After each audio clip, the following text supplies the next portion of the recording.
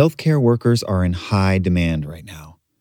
Many doctors and nurses are moving away from their specialized fields to fight the coronavirus and save as many lives as possible. Which means that a lot of other medical procedures, everything from chemo to liver transplants, are on pause. But things get tricky with a controversial procedure like abortion. Some states are banning abortion procedures, deeming them non-essential during this strenuous time. Texas is one of those states.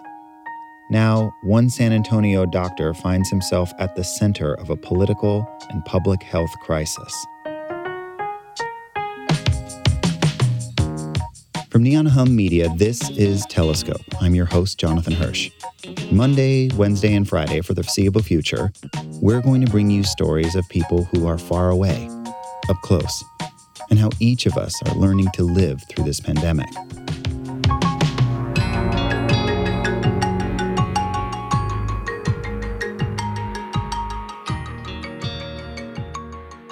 We're talking today to Dr. Alan Braid.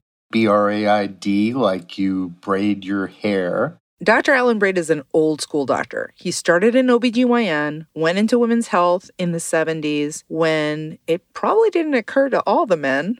Originally, Dr. Braid thought he would be a pediatrician. He did his pediatrician rotation and realized he really found it hard to work with kids who were ill. And when I got on OB, it was a happy place.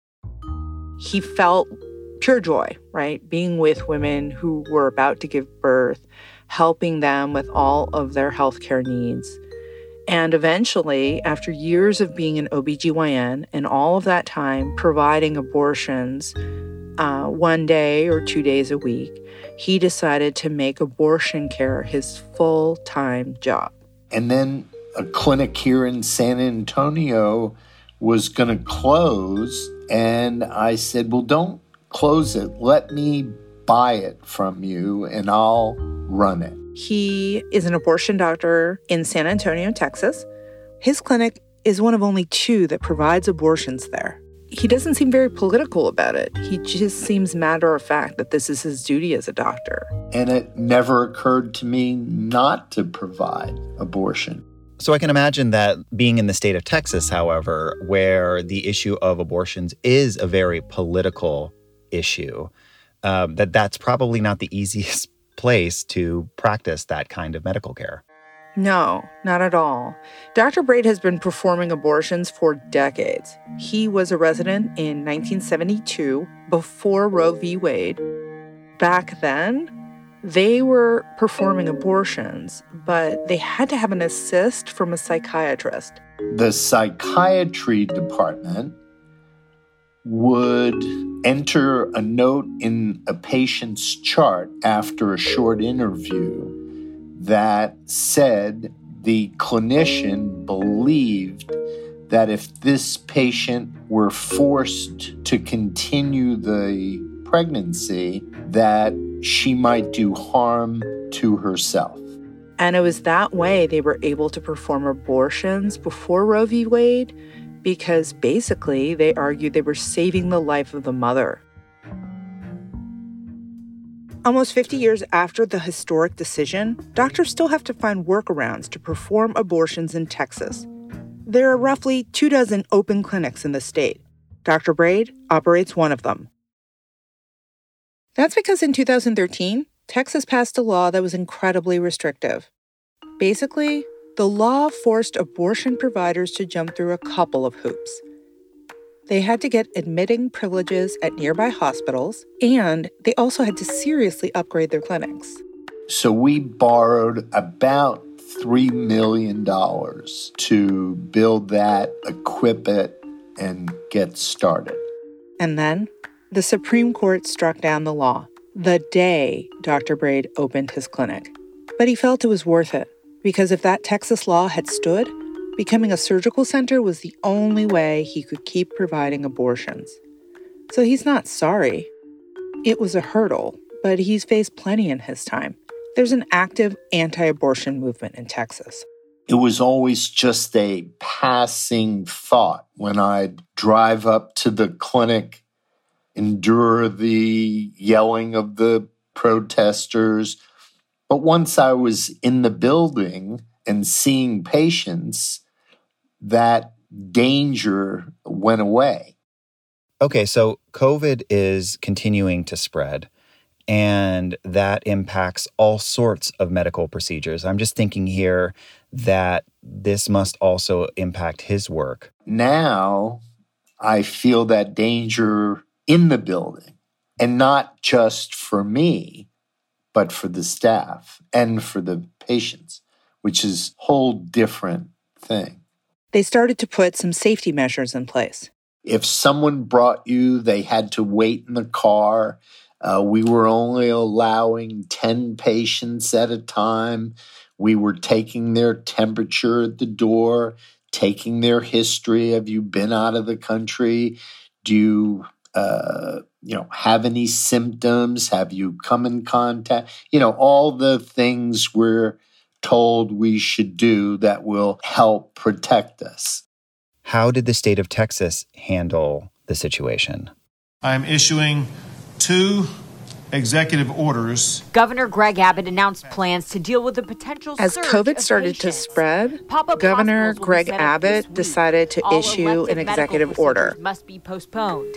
He also waived regulations He to allow banned more any nurses to start surgeries working. that weren't going to save the life of a patient and banned any surgeries that weren't so-called medically necessary. I was determined to see patients in spite of that executive order because I felt like I could justify saying that abortion was not an elective procedure.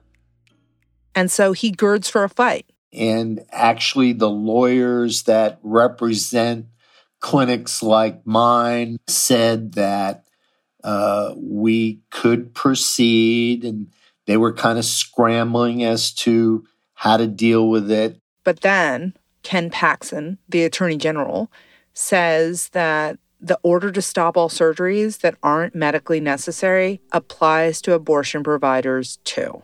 That no abortion provider can provide a surgery without facing 180 days in jail or a $1,000 fine. I think things got a little darker as far as where this was going, that the state was pretty serious about this. 180 days in jail didn't sound really good. Stepping back here for a second, Catherine, there has to be a lot of things that somebody who runs an abortion clinic like Dr. Braid is thinking right now. What are some of the factors that are at play? What is he worried about?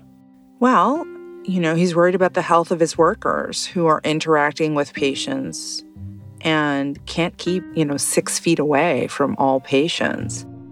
I had a very bad feeling that I was asking my staff to risk our lives to continue to provide abortion care.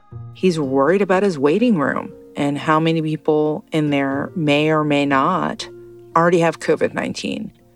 He's worried about having procedures in place to prevent his clinic from being a hotbed of COVID-19. Keep in mind, he doesn't have any masks, right? He doesn't have some of the things that would help him be able to cultivate safety for his staff members. I made a decision even before Ken Paxton issued that statement that we were going to close, that I was not willing to take the responsibility of any harm coming to my staff. I just couldn't do it. He had to shut down. I would rather say in 6 months from now, looking back, we really didn't need to close the clinic, as opposed to 6 months from now saying, gosh, I wish I'd have closed the clinic and so would have still been alive. Oh, wow. I was just thinking about all of his patients. What does that mean for all the people that already have appointments with him, that are already expecting care? Right. So his employees had to start calling women who already had scheduled abortions and telling them that they were shuttering their doors, that essentially the abortion they thought they were getting this week, they can no longer get. So my head nurse and some of the other employees started calling patients. And I was at home and I got a call about 2 hours after that, my head nurse, in tears. She said, "This is very difficult." The women are asking, well, then where can I go? They're hysterical. There's no place for me to send them. There's nothing I can do.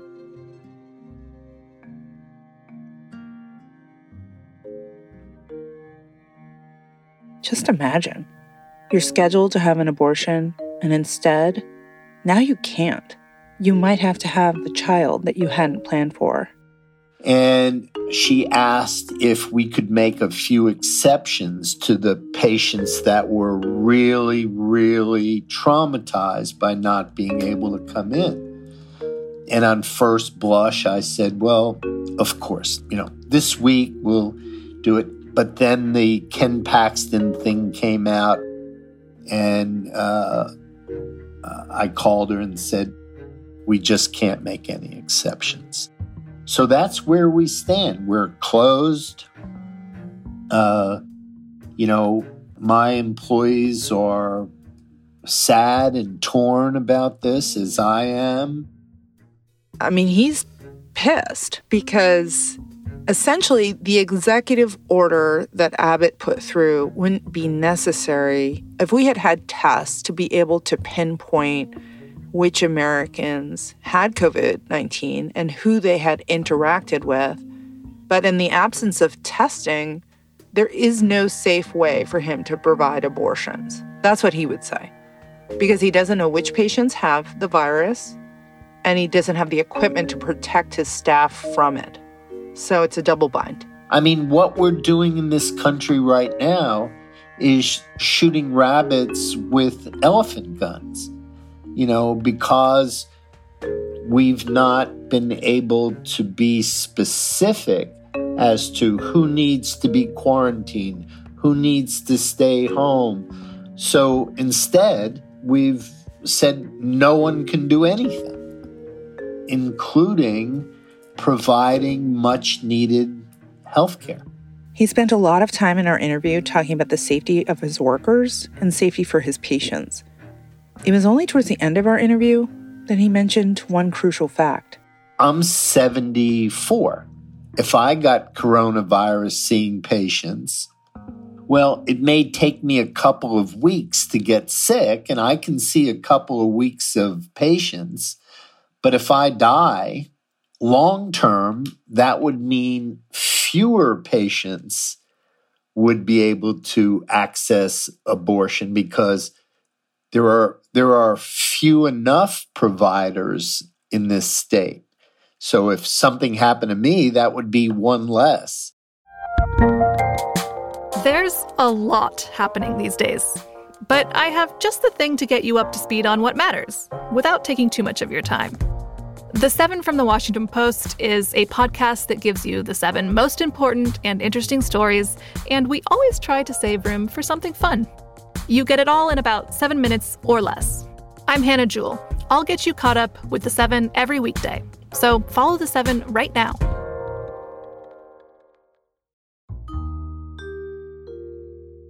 He's a scarcity. There are only so many abortion providers in Texas. He benched himself. Now, to be able to provide abortions in the future. And I assume you don't just work, that you have people in your life that love you. And so it is also personal. I have a son that lives in California and 2 daughters who live in San Antonio, and I've heard from all 3 of them today. They were all sad but relieved that I was not going to see patients. I want to be able to provide abortion to women in whenever this ends, in August or September, or October, November, and I'm just of the belief right now it's like going to war. If you're not willing to die, don't sign up. But then he got some news that made this decision even harder. A federal judge issued a temporary restraining order against the state of Texas. Judge Lee Yackel says the ban violates Roe v. Wade. I have not made a decision. I still feel like, for me, it's all about testing. If I'm sure that none of our staff are at risk and none of the patients that come through the door are either at risk or present a risk, then I'm good to go. I think Dr. Braid is leaning towards staying closed. He's going to talk to his staff, but he's playing the long game, right? He wants to close now so that when he's in his 80s, he'll be able to provide abortion care to women in Texas. I think I'm doing the right thing. Whether or not other people think that,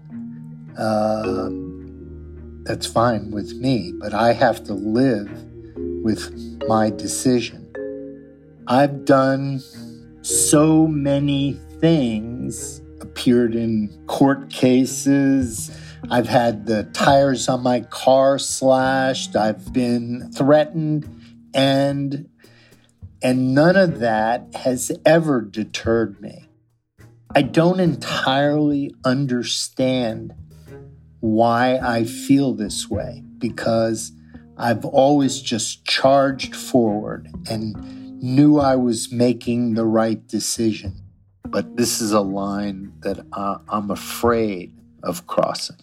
And we'll see in a few months if I'm correct or not. But I don't think we've seen the worst of this, certainly not yet in San Antonio.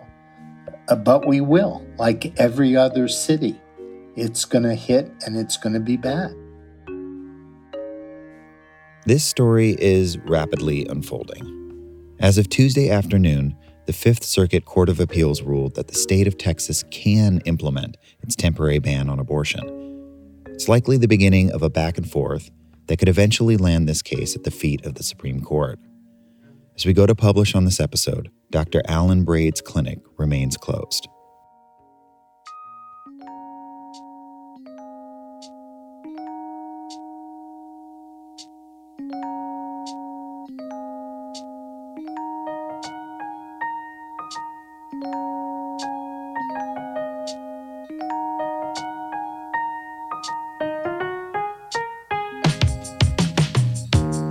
A big thank you to Dr. Alan Braid for his candor. Telescope is made possible by the world-class team of producers, editors, and engineers that make up Neon Hum Media. Today's episode was produced by Shara Morris, Haley Fager, and Joanna Clay. It was reported by Catherine St. Louis. Editors are Vikram Patel and me. Our engineer is Mark Bush. Thanks to Matt McGinley for our theme music and to Blue Dot Sessions for additional tracks you hear on this episode. Follow us on Twitter and Instagram at Neon Hum Media. We want to stay connected to you during this unprecedented time in our history. So please don't be shy. Share your stories with us. Our DMs are open. If you have a story of life in isolation because of the coronavirus that you want to share with us, email us at pitches@neonhum.com. I'm Jonathan Hirsch. See you Friday.